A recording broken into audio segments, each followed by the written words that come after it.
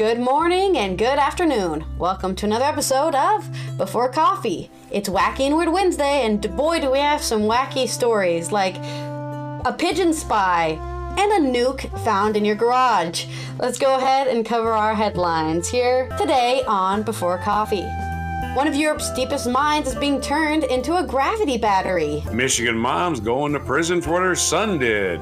Plus, somebody finds a missile in their garage. Michael Jordan shoes become the most expensive worn shoes ever after auction. And India releases a pigeon suspected of spying for China after 8 months. And we remember the life of Carl Weathers. And in other news, British Chili's former president dies in a plane crash. Blazing Saddles is 50 years old. The bun-pushing spoof that could never get made today. Those stories and more, which is National Periodic Table Day. February 7th, 2024 on Before Coffee.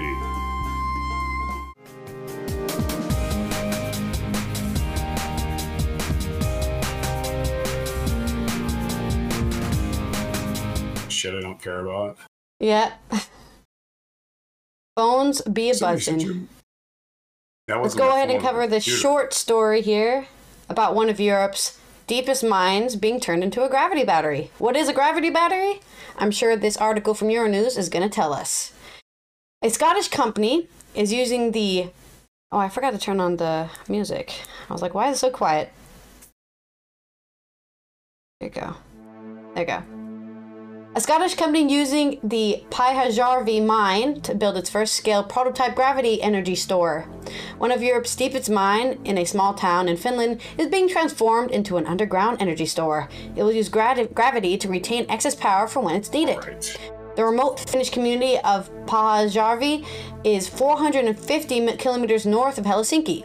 Its more than 1,400 meter deep zinc and copper Pyhäjärvi mine has been decommissioned, but is now being given a new lease on life by Scotland-based company Gravitricity. The firm has developed an energy source system that raises and lowers weights, offering what it says are some of the best characteristics of lithium-ion batteries and pumped hydro storage. So how does a gravity battery work? That's what I'm asking. When there is excess power from wind turbines on a windy day, for example, weights would be winched up the Pyhäjärvi mine's 530-meter auxiliary shaft to generate energy. These weights can be released, turning the winches into generators, creating either a short burst of electricity or a slower trickle depending what is needed. So they're still using kinetic energy. That's the only way we know how to make energy is with kinetic release, basically. The gravity energy system could be able to store 2 megawatts, I think that's megawatts, MW, of power and integrate into the local energy grid. A study published by a team international researchers last month found that gravity batteries in decommissioned mines could offer a cost-effective long-term solution for storing energy as the world transitions to renewable power. Scientists from the International Institute for Applied System Analysis, IIASA, found that the world's abandoned mine shafts could store up to 70 trillion watt-hours of power. That's a lot, but I don't know how much we use every year, so that might not be a lot, actually. I'll look that up, I guess, after this. Roughly the equivalent of the global daily electric consumption. Okay, they literally just told me the next sentence. So the global daily electricity consumption is 70 trillion watt-hours of power. And they could store that much. So they could store a day's worth of energy in every single mine. So if you collect all the mines, you could have 50 days worth of energy stored up in these cavities. I don't know how many mines there are. There's probably thousands of mines in the world, millions of mines in the world. Maybe not millions, maybe just thousands of mines in the world. And they could store, each one could store the global daily electricity consumption of the world, bringing low carbon jobs to a mining community. The local community in Pyhäjärvi has set up a development company to promote regeneration at the old mine. It has just signed an agreement with Gravitricity to transform the old mineshaft into the first full-scale prototype of the company's technology. They anticipate this could become Europe's first Gravistore deployment, according to the company. This project will demonstrate a full scale on how our technology can offer reliable long-life energy storage that can capture and store energy during periods of low demand and release it rapidly when required. Gravitricity's executive chairman, Martin Wright, said, "The full-scale project will provide a pathway to other commercial projects and allow our solution to be embedded into mine decommissioning activities, offering a potential future for mines approaching the end of their original service life."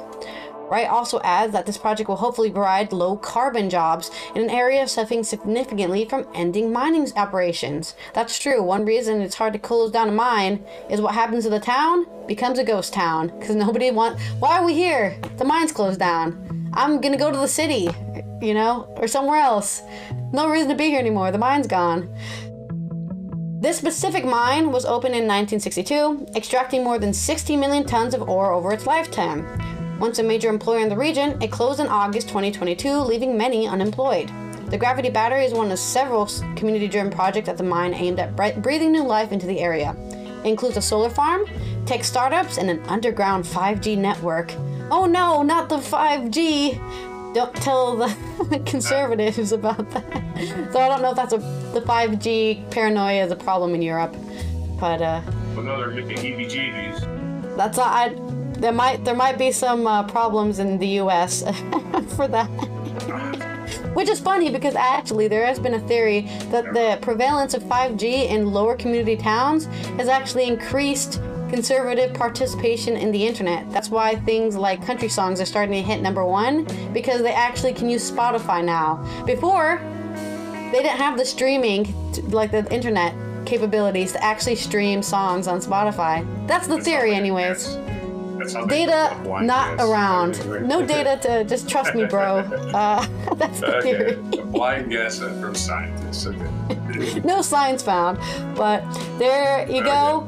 Well, I guess in a, you know, if you live in a mining town, go contact Gravity City or other similar operations and say, hey, I want a job. Open a freaking gravity battery in my town, please. And maybe they'll do it. I don't know. But we'll see, I guess, what this trial will do in the coming years with green energy. And on to your story. Okay, let me scoot up to the mic here. Okay, we have this is started in Detroit News. Jennifer Chambers. Oxford families greet verdict with gratitude. One calls it a huge win for our country. Families affected by the Oxford High School shooting greeted Tuesday's guilty verdict for the mother of the Oxford killer on involuntary manslaughter charges, with responses ranging from pleased to surprised to relieved. Buck Meyer, whose son, 16-year-old Tate, was gunned down in November 21 attack in the northern Oakland County high schools, said he was surprised with the jury's decision to find Jennifer Crumbley guilty in all 4 counts of involuntary manslaughter connected to the deaths of 4 students. 7 others were wounded in the attack carried out by Crumbley's then 15-year-old son. I'm actually surprised that people decided, and that's how the system should work, Meyer said of the jury's decision. Also killed in the attack were Madison Baldwin, 19, Hannah St. Juliana, 14, and Justin Schilling, 17. Several parents of the victims attended some or all the 7-day trial in Pontiac, including Steve St. Juliana, Craig Schilling, and Madison's mother, Nicole Beausoleil. Megan Gregory, whose son Keegan witnessed the shooting and escaped the school, said Tuesday she was feeling overwhelming feeling of gratitude. I believe this is a huge win for our country, Gregory said. Change needs to happen in future generations. Holding parents accountable for inaction to provide ordinary care is necessary for the safety of all children. The evidence is all there. Attorney Wolfgang Mueller, who represents Bulasel and Sandra Cunningham, the mother of the Oxford High student Phoebe Arthur, who was shot in the attack, said both of his clients are pleased by the verdict. My clients are pleased that the parent is being held accountable for reprehensible conduct, but this trial is gut-wrenching. The failures of the parents and the school district employees, as well as the shooter's actions, caused 4 children to never come back home to their families. And while the loss of a child is the worst pain a parent can imagine, the survivors will suffer the rest of their lives. They should not be forgotten.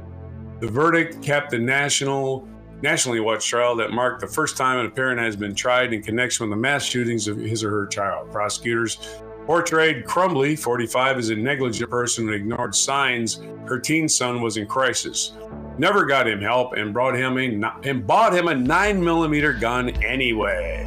Here, son, happy birthday.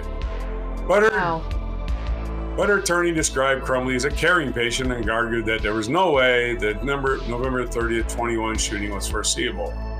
Jace McCarthy, a student at Oxford High when the attack happened in 21, said he watched the case in person and online. McCarthy said he was surprised by his own reaction to the verdict.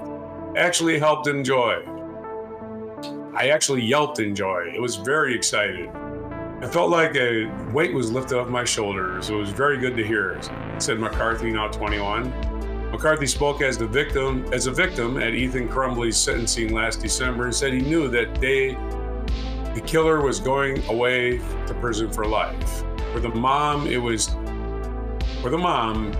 I was teetering on the edge of whether she could get off or there could be a mistrial. While the guilty verdict does not change what happened, he said it does send a message. It sets the foundation for the next generation of shooters and parents who think that it's okay to give a kid a gun or not safely lock it up and follow the law, McCarthy said. Andre Jones, a parent at Oxford Schools, who sued the district over the deadly shooting, attended the trial and watched the verdict.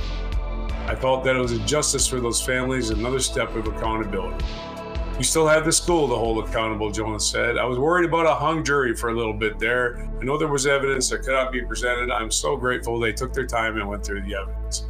He's been anxious all week with the verdict, and we are all in shock. It's here. It's happened. Jones said Jennifer Crumbly did not show remorse for her actions or what happened during the trial.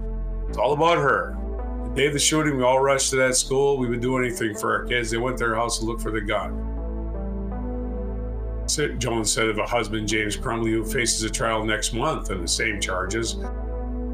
Governor Gretchen Whitmer thanked Oakland County Prosecutor Karen McDonald for her work in the case. I'm thinking of the families of Oxford who lost loved ones and all the members of the community who bear scars, both seen and unseen, from a tragic day. They've been strung through unimaginable grief, working hard to bring justice to their loved ones and honor those they lost with action. I want to thank Karen McDonald for centering the families and community at every step of the case. Oakland County Executive Dave Coulter said the guilty verdict is a strong signal and an important step towards accountability. Let's all embrace the community with love and continue the support they need in their path towards healing. So mom's going to prison, dad's going to be on trial later. And we'll go to the weird news for the day. That's not necessarily weird, but it's definitely out of the ordinary. I mean, that first one was also very weird. I must give my kid a gun. That's a really weird thing to do. Yeah. And the first thing after the shooting they did is, hey, I hope that gun is hidden. Hide the evidence. Whatever they were thinking. That's illegal. Well, to larger munitions, we go to Bellevue, Washington. This is AP News. Doesn't have a byline. Reporter's name? Bellevue, Washington. An inert rocket of the type used to carry a nuclear warhead has been found in a garage of a home of a deceased resident in Washington State, police said. Bellevue police responded Thursday to report a military-grade rocket in the garage of a home in a city across Lake Washington from Seattle. Police said in an Air Force museum in Dayton, Ohio, had called. Okay, that sentence is weird. Anyway, he had called Wednesday to report an offer to donate the item, which the neighbors said had been purchased in an estate sale. Bomb squad members inspected the rusting object and found it was a Douglas AIR-2 Genie, previously designated as MB-1, and an unguided air-to-air rocket that is designed to carry a 1.5 kiloton W-25 nuclear warhead. Wow. Those things don't mess up your day. There was no warhead attached, sure. And there was no rocket fuel. Of course, there was no warhead attached. His hair would have fallen out. Yeah. Essentially meaning that the item was artifact with no explosive hazard. So, because the item was inert and military did not request it back, police left the item with the neighbor to be restored for display in a museum. According to the Air Force Armament Museum Foundation, the unguided air-to-air rocket was used by the U.S. and Canada during a period of the Cold War when interception of Soviet strategic bombers was a military concern. In July 1957, a Genie was launched at 18,000 feet, or 5,500 meters, from a F-89J interceptor and detonated over Yucca Flats, Nevada.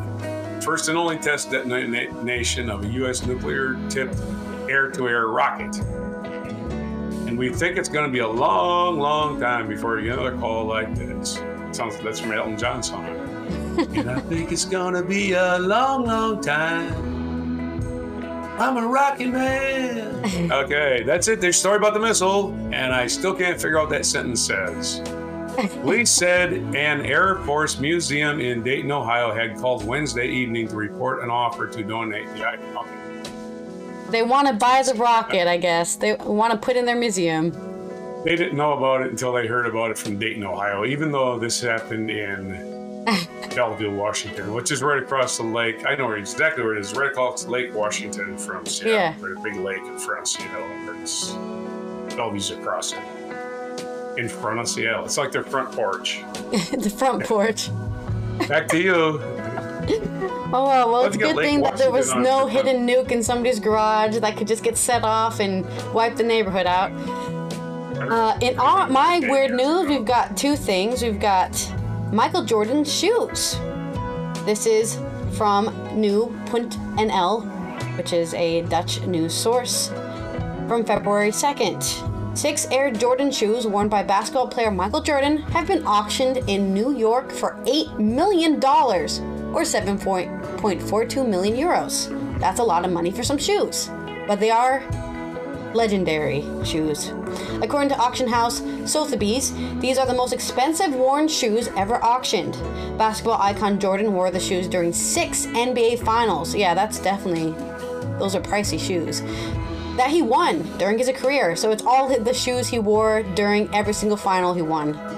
And somebody owns that for $8 million. Hey, whatever makes you feel like you're successful in life. Hey, look at my shoe collection. Hey, oh, yeah. He played for the Chicago Bulls. And today, when he played for the Chicago Bulls, today's record yield is a tribute to the GOAT. Greatest of all time, for anybody who doesn't know what that means, said Bram Walker of Sotheby's.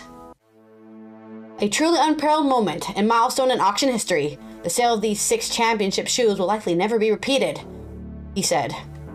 A Jordan shirt was previously auctioned for $10.1 million, or 9.36 million euros.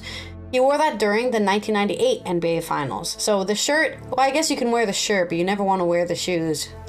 But you could still wear the nobody wants to wear any of it. Imagine taking the Jordan shirt and just wearing it to a dinner and then spilling wine on it. I'm never taking this out of its case. In December, 6 shirts of the professional footballer Lionel Messi were auctioned for 7 million euros. Messi wore those shirts at the World Cup in Qatar. And that's, I guess, a notable auction as well. But it looks like Jordan is the, not only 6-time NBA final winner, but also 2-time most auctioned items belonging to a sports star ever. So something to put on your obituary, I guess. Whenever, I sold my stuff for a lot of money. He probably didn't even get the money. It's whoever owns them, right? Somebody else probably. I don't think Jordan owns the things that are being sold. I think somebody else is selling them for more money. He may. Who knows? He's a legendary degenerate gambler. Who knows what kind of money he still has? I just feel like maybe I don't feel like it's not him. I feel like he's already sold them before, and this is somebody else getting, their investment back. They're like, I invested in this, and it's only raised in price because I collected all the shoes. I got one shoe and then another shoe, and now I have all the shoes, and now I'm going to sell it for a lot of money. In more weird news, India releases pigeon suspected of spying. A racing pigeon has been released in India after being held by police for 8 months. This is also from New Punt and Ella. The police suspected the pigeons of espionage because it had rings with Chinese-looking characters on its legs. Maybe they were just like blessing the racing pigeon, you know? Like, the person was the owner was Chinese, and he's like, I need to give it strength and speed, and I put it on its. The pigeon was found. Yeah, in the port of Mumbai in May 2023. Reports that the Indian news agency Press Trust of India. Because the police suspected the pigeon of involvement in espionage by China, the animal was seized. But research shows that the pigeon has nothing to do in espionage. It turns out to be a racing pigeon from Taiwan, which is why it had Chinese characters on its legs. The pigeon is trained about to fly over open waters like seas. The animal had escaped its owner and flown to India. It is now not the first time that the police suspected a pigeon. In 2020, India released a pigeon after it flew over the heavily guarded border with Pakistan into India. India wanted to make sure the pigeon was not a spy. In 2016, another pigeon was captured because it was carrying a note threatening Indian Prime Minister Narendra Modi. So I guess, yeah, they're still doing pigeon warfare out there in India. We've just abandoned all our war pigeons and turned them into pests, which is really tragic when you think about it. All the pigeons in all the cities, they are the descendants of what used to be pets. Like, it's like cats too. That happens to cats as well. Like one pet cat, another pet cat, and next thing you know, you have a bunch of alley cats because you just abandon animals, and then people have the gall to complain, oh, I hate pigeons. Well, maybe you should take some in because they're just lost pets that have been abandoned, really. Where are my pigeon shelters? We got cat shelters, dog shelters. Where's my pigeon shelter? Put a big old pigeon shelters on top of your buildings. They love Yeah. I guess so. But there's my 2 weird stories. On to your next. Okay, we got some sad news to report. This is going to be about obituaries. The Chile's former president, Sebastian Pinera, dies in a helicopter crash. This is from Reuters. Natalia Ramos Miranda, Anthony Esposito, and Fabian Cambero. Santiago. Chile ex-president Sebastian Pinera died in a helicopter crash on Tuesday, sending the country led for 2 terms in the morning and prompting an outpouring of condolences from across Latin America. The helicopter carrying Pinera, 74, and 3 others plunged into the lake in southern Chile.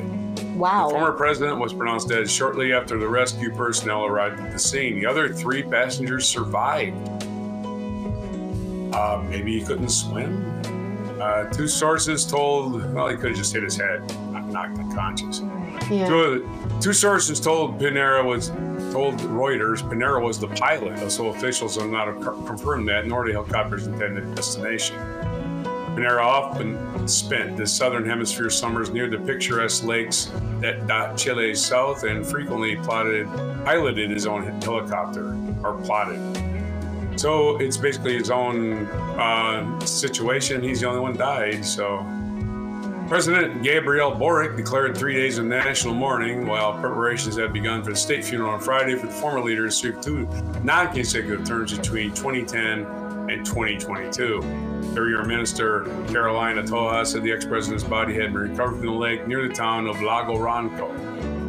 We remember him for the way he dedicated his life to public service, said Toja, who has been helping lead efforts to battle deadly wildfires in recent days. Pinera was perhaps best known for his role overseeing the spectacular rescue in 2010 of 33 miners who were trapped underneath the Atacama Desert. The event became a global media sensation and was the subject of the 2014 movie, The 33. In Chile, he was known as a successful businessman. His first term was boosted by rapid economic growth, but it was often seen as out of touch with the country's fast-changing society. Both his presidencies were marred by frequent protests of students demanding education reform in the first term, of wider, often violent protests against inequality in his second term that ended with the government promising to draft a new constitution. After leaving the presidency, Pinera remained active in politics, speaking on issues like the attempt to draft a new constitution, which ultimately failed, and backing conservative politicians in the region, including Argentine President Javier Milei. Oh boy, he's backing that guy. Former Argentine President Mauricio Macri expressed sadness in news of Pinera's death. He was a good person, committed like no one else to Chile and the values of freedom and democracy in Latin America. The son of a prominent centrist politician, Piñera was a Harvard-trained economist who made his fortune introducing credit cards to Chile in the 1980s. Woohoo! Mr. Loan Shark. He was also a major shareholder in a flagship airline formerly known as LAN, local soccer team Colo-Colo, and a television station, although he sold most of those holdings when he took over his presidency in March 2010. As of 2024, he was ranked 1,174 in Forbes' global rich list with a net worth of $2.7 billion, which is going to be divided up amongst several people now, I suppose. Known for a driven and competitive personality, one friend described Piñera as someone who could be a bully, reluctant to delegate responsibility. He was also a risk taker, enjoyed deep sea diving. Running for election to the presidency after a spell of center-right, as a center-right senator, he would moderate voters by portraying himself as a leader of the new right, with an entrepreneur who made his fortune with hard work. At the same time, he distanced himself from the 1973 to 1990 rule of General Augusto Pinochet, when more than 3,000 suspected leftists were killed or disappeared. He lost his first attempt at the job in 2005 to popular center-left leader Michelle Bachelet, but she was barred constitutionally from running for a second consecutive term in 2009, and he beat ex-president Eduardo Frei by a small margin.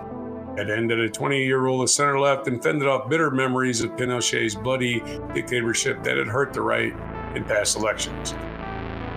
His honeymoon with Electra was short-lived, though, and his stiff manner contrasted with the more amiable Bachelet, who both preceded and succeeded him as president. Despite plotting his first government's economic records, many Chileans felt he did not do enough to tackle deep inequality or address inadequacies in the country's education system. Piñera and his wife, Cecilia Morel, had 4 children, and these 4 children, of course. Wow. Going to divide up that $2.7 billion of wealth that he had. Or at least his net wealth, right? Okay, another obituary. Had it. What's that? That's net wealth, or is it actually his wealth, you know? That's what he's rated on Forbes, is having $2.7 billion. It's probably not cash. It's not, not in a drawer. He doesn't have cash in a vault somewhere with his gold bars, Right. It's got in his basement next to some shares. He has some shares, and they're going to split up the shares and be like, whoa, thanks, Dad, for doing all that work. I'm going to go spend it all. I don't know. Well, another obituary news and a death we missed over the weekend, because I thought it was one of those hoaxes, right? Those hoax clickbait things. Carl Weathers died of Apollo Creed on February 1st, which was last Thursday. We missed it on last Friday, and we are finally catching up to it now. This is from Ryan Gilbey of The Guardian.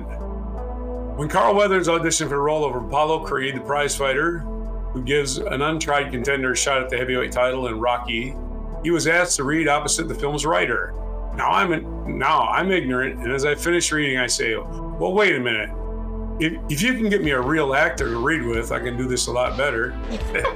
Unbeknownst to him, his scene partner was newcomer Sylvester Stallone, who had not only written the script, but was playing the title role. Somehow I got the job, said Weathers. The 6'2" former NFL linebacker. This guy. You know what? You're hired. A 6'2" former NFL linebacker, Weathers, who had died at the age of 76, brought the full force of his charisma to the role and could, in less skillful hands, have been prompted straightforward hisses and moves. There was a depth and kindness to him, and no amount of on-screen braggadocio could conceal. He spoke, said one of the LA Times reporter, with the overly concise diction of a TV evangelist. To prepare for the role of Apollo, Weathers watched old Muhammad Ali fights for inspiration. Shot for peanuts, the film grossed $225 million, won 3 Oscars, including Best Picture, and spawned 4 sequels. A further 3 films in the spin-off Creed cycle featured Michael B. Jordan as Apollo's son Adonis. Weathers was taken aback by the instant fame that Rocky brought him. The day after the film opened, he said, "I was up for a walk in Manhattan and the street vendors are yelling, 'Yo, Apollo!' That's scary. You're not prepared for that." Is anyone ever really? He reprised his role in the first three Rocky sequels. Rocky II, 1979, begins immediately after the events of the original film, which both fighters in wheelchairs coming face to swollen face with one another in the hospital. "Get up out of that chair, chump, and let's finish this fight right now," Apollo demands, having won only a split decision after 15 rounds. Later, there is a moment of tenderness when Rocky, bandaged and slurring, wheels himself to Apollo's hospital room late at night, nudges, opens the door, and asks whether Apollo really gave the match his all. Though they decided initially against a rematch, Apollo becomes incensed by the hate mail he receives, branding the fight a fake. Rocky II ends with the opponent's bloody on the canvas, struggling to his feet. Rocky is declared the winner. In Rocky III, Apollo trains Rocky against a vicious new opponent, Clubber Lang, which is played by Mr. T. The old adversaries get back in the ring at the end of the film in a friendly sparring match, the outcome of which remained a secret until Rocky revealed to Adonis Creed in 2015 that Apollo had clinched it. In Rocky IV, Apollo was brutally trounced in a bout with the Russian boxer Ivan Drago, played by Dolph Lundgren, and he dies in Rocky's arms. Weathers found many of the subsequent roles he was offered to be pointless and meaningless, but he enjoyed scoring off against another of the decade's action heroes, Arnold Schwarzenegger, in the fantasy thriller Predator, which also included Arnold Schwarzenegger, of course, another governor. What's his name? The guy who was governor of Minnesota, I think. That's the only movie with two governors in it. In their first scene together, the men greet each other. It was a handshake and develops an impromptu arm wrestling contest. It was won by Schwarzenegger, his bicep bulging monstrously in close-up. A clear case of the more famous actor literally flexing his celebrity muscle. Weathers later meets a sticky end during the encounter with the jungle with a shape-shifting alien. Man, you're giving away spoiler alerts here. He acquitted himself well as Adam Sandler's golfing comedy Happy Gilmore as a pro golfer whose hand was bitten off by an alligator. In one scene, he sits at a grand piano at a golf course playing We've Only Just Begun. He reprised the role in Sandler's Little Nicky, but it was even funnier as a tight-fisted, cost-cutting version of himself in 4 episodes of the sitcom Arrested Development between 2004 and 2013. Weathers was born in New Orleans, the eldest son of a laborer father. He won a sports scholarship at St. Augustine High School. He then attended Long Beach Poly High School and Long Beach City College. He made it to San Diego State University on a football scholarship and graduated with a degree in theater. His professional football career began in 1970 with a single season with the Oakland Raiders. After being dismissed for being too sensitive, he played 2 years in the British Columbia Lions in the Canadian Football League. How good was I? I was good enough to make it, but I was never dedicated enough. I was never in love with football. Acting, he said, was a lot more fun, and I ached a lot less.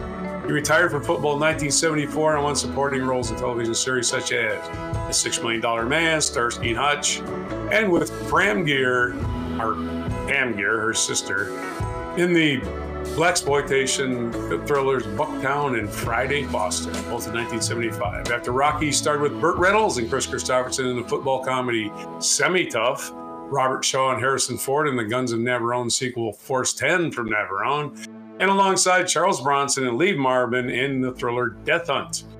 He also wrote and performed the 1981 soul single You Ought to Be With Me. Oh, dang, I wish I would have found a clip of that before the show. Television work was plentiful, though attempts with fashion, long-running TV vehicle for him were hit and miss. In Fortune Dane, he played a political troubleshooter to battle white-collar crime. The show lasted 6 episodes. Producer Barry Rosenweg called Weathers one of the more intelligent people I've ever been in the business with, but he's a physical animal. He's gorgeous. The guy looks like a Greek god. All right, now, dry yourself off, dude, okay? Yeah. He was a regular Street Justice 1991 and 93. Then The Heat of the Night, 93 to 95, inspired by the 1967 Sidney Poitier film of the same name. And there's your biography of Carl Weathers, who is still appearing on TV as the FanDuel guy who's training Rob Gronkowski to kick the field goal at the little side promotion at the Super Bowl. So there's your obituary for Carl Weathers, Apollo Creed, as he will be known. Rest in peace. Let it be. All right, let's go ahead and look at my very long, not very, decently long culture segment here about Blazing Saddles' 50th anniversary from Scott Tobias on The Guardian.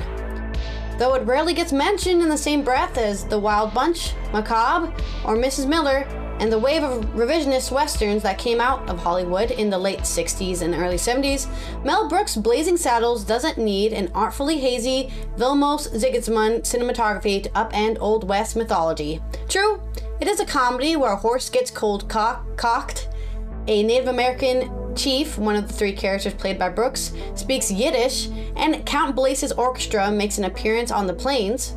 Yet, from the opening sequence where the Chinese immigrants and recently freed black slave work under the white man's whip to build a railroad, this irrelevant Looney Tunes spoof of the genre takes a dimmer view of the frontier life than the classic parodies. One of the most popular things about Blazing Saddles is that it can never be made today, or at least popular opinions about it, due to its frequent deployment of the N-word. But it should be noted that it barely got made in 1974 for the same reason. So it's more like a miracle it was made, I guess. As the grinning white foreman who requests the black workers sing the line, "When you was slaves, you sang like birds," Vernon Gilliam was so ashamed to use the word that he apologized to the star, Cleavon Little, who reminded him of its villainous context in the script.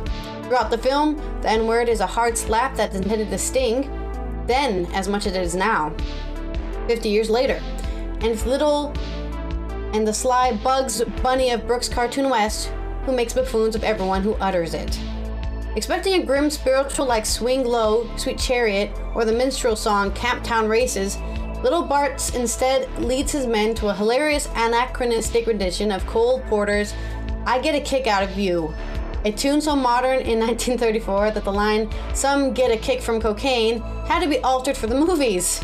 Yet here Bart is in 1874 clowning on a pack of yokels so racist that when he and another black laborer run a pushcart into quicksand, they rescue the cart first. For Brooks, the ability to toggle freely across timelines gives him that many more opportunities to make jokes. "I must have killed more men than Cecil B. DeMille" is a favorite, but also just that not much has changed in the century. Brooks had road-tested this kind of audacity before with The Producers, also famous for having an N-word that people don't like in Europe, which is, of course, Nazi. The brilliant debut comedy about a scam to turn a Nazi fantasia called Springtime for Hitler into the worst musical in Broadway history. To Brooks' mind, the best way to confront human evil is to laugh at its face. And while Blazing Saddle doesn't quite have the conceptual hook of The Producer, it hinges on the same cheerful willingness to provoke. Brooks and his screenwriting team, which includes Andrew Bergman, The In-Laws, and Richard Pryor, put racial disharmony at the center of Blazing Saddles and tickled away at the tension. Well, yeah, Richard Pryor was definitely one to cover that.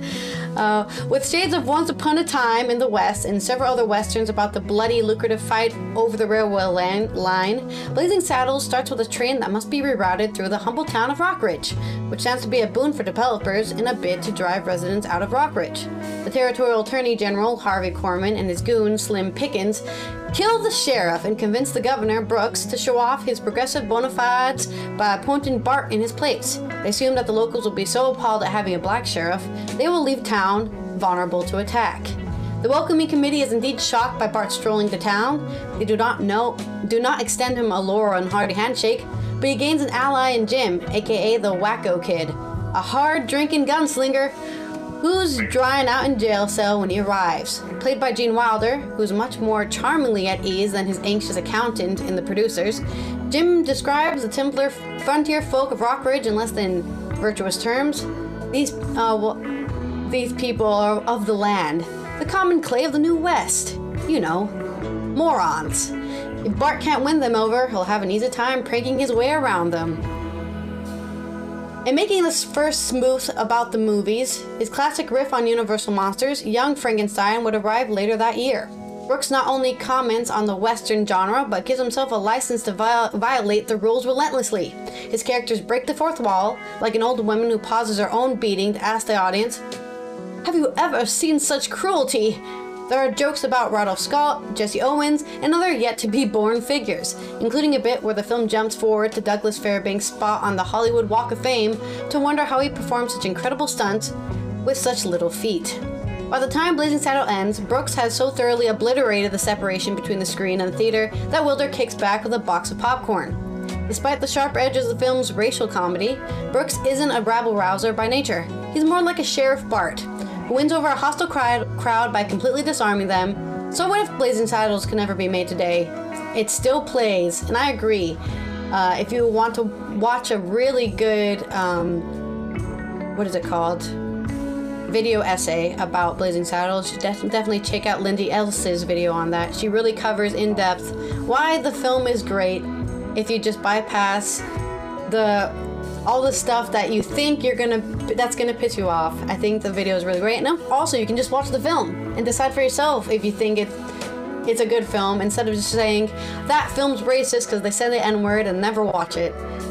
You know, keep your mind open. So, and that's gonna be the mic drop, by the way. I'm just gonna do the clip from Blazing Saddles. So, on to this day in history. Cool. Just anything from that movie works. Yeah. I disagree. I disagree. Like, I don't know if I can disagree more that it could not be made today. Like, oh, it was so controversial to use the N-word 1975. Yeah, well, 1977, they had a show on TV called Roots, which was like 7 episodes and N-word dropping everywhere. On TV, it wasn't in the theaters either. Plus, you got Quentin Tarantino making movies nowadays. You want to hear the N-word? Go to a Tarantino movie. The only one he didn't use the N-word in was probably Inglourious Bastards, because it was about... Well, he used he used the other N-word, Nazi. Nazi is the N-word of Europe, okay? Oh, yeah, You're Nazi. Again, of course, he rewrites history and all of this. Europeans are appalled how easily Americans are just like, grammar Nazi, and they're like, excuse me? Yeah. People died, and it's true. People did die because of Nazis. So... Well, Django Unchained is a lot more N-word heavy and slave heavy and masochistic, sadistic violence against everyone. And, I'm personally not a fan of Quentin Tarantino. So I don't know films, why Blazing Saddles is a harmless comedy.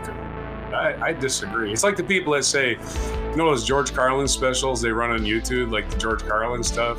Yeah. George Carlin could never say those things today. And I was like, George Carlin couldn't say those things then either. He was on HBO. HBO is the only place he could do that. People forget. People are so used to HBO, they don't know the history of HBO. It was like a porn channel, right? No censorship whatsoever on HBO. You don't. HBO was like the risky channel, and now it's been completely commercialized. That people don't remember that it's it was still the same. They still don't edit. They still don't tell the people what they can put on. HBO is the one place at least I don't think there's other streaming services like that now. But back then, HBO was like you pay for a month of HBO, and that's what you got. You got unedited crap, and that's the only way George Carlin could do that. But people think that it was on live TV or something. He was just doing it on CBS or something. I have no idea what they think. I mean, Eddie Murphy had specials on HBO. He could never do it anywhere. Anyway, and so Richard Pryor.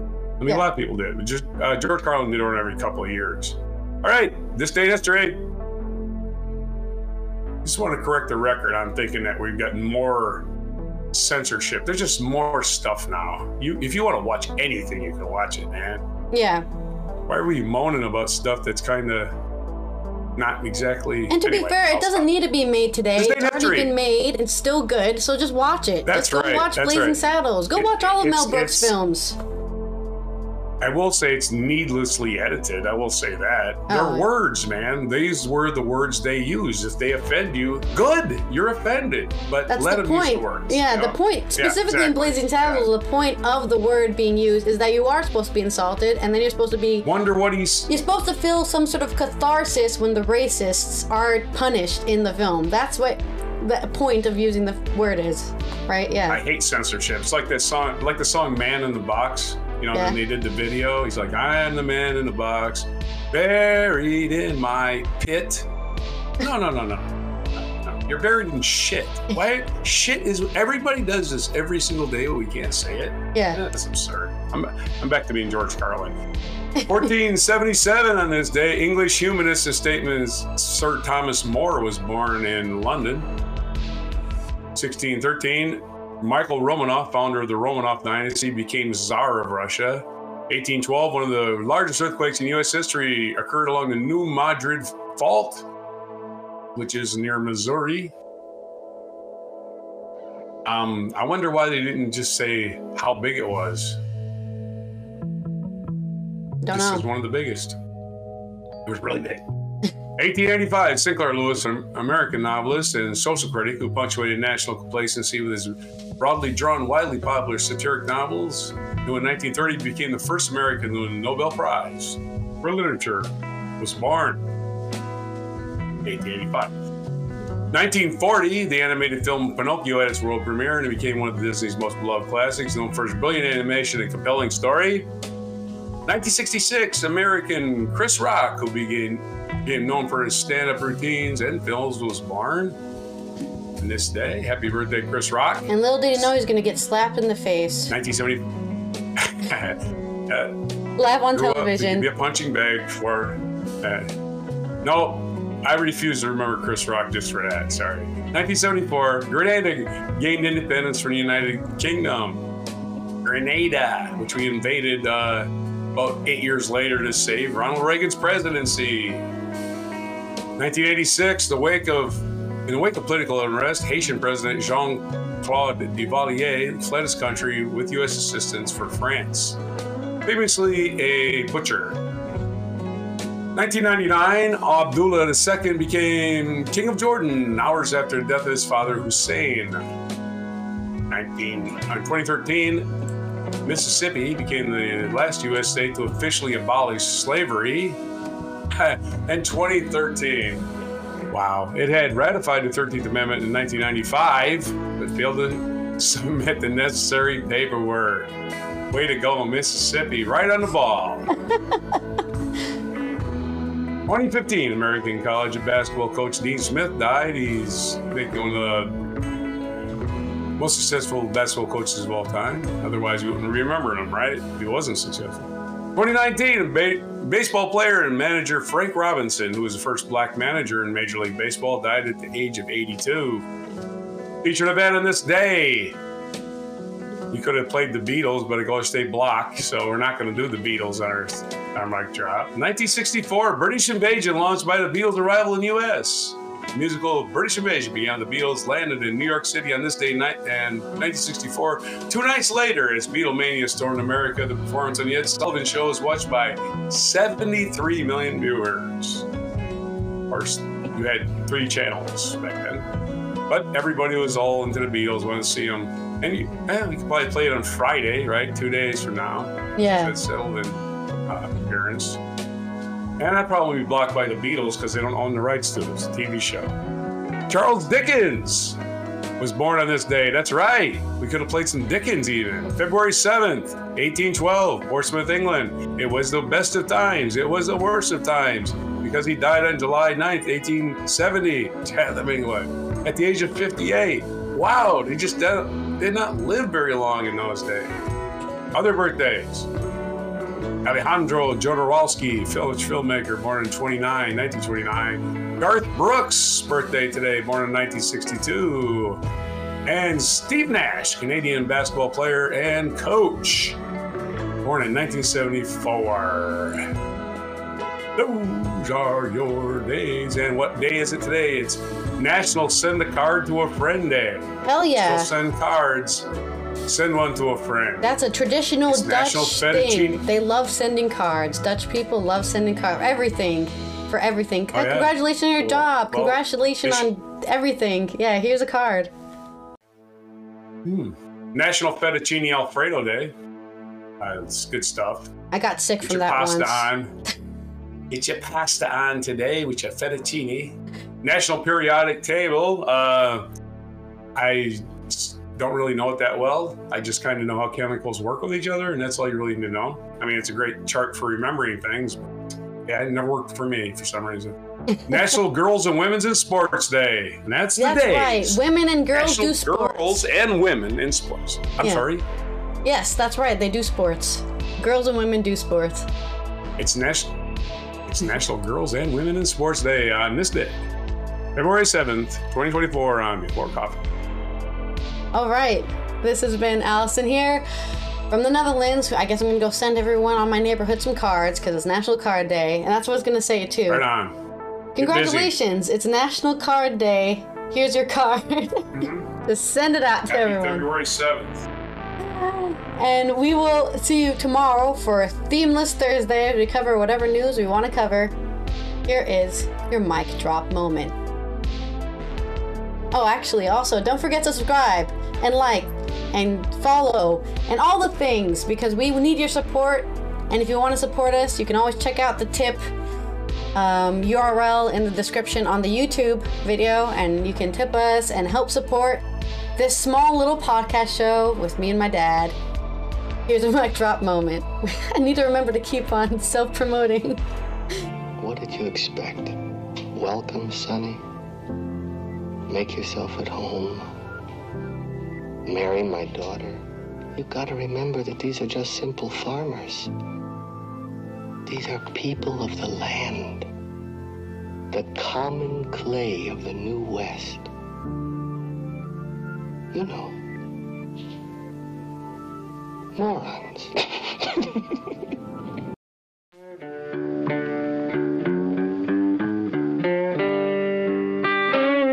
Be sure to hit the like, subscribe, and notify buttons, and follow our other channels, Toxic Alley, History of Gravy, and Scratchy Old Records.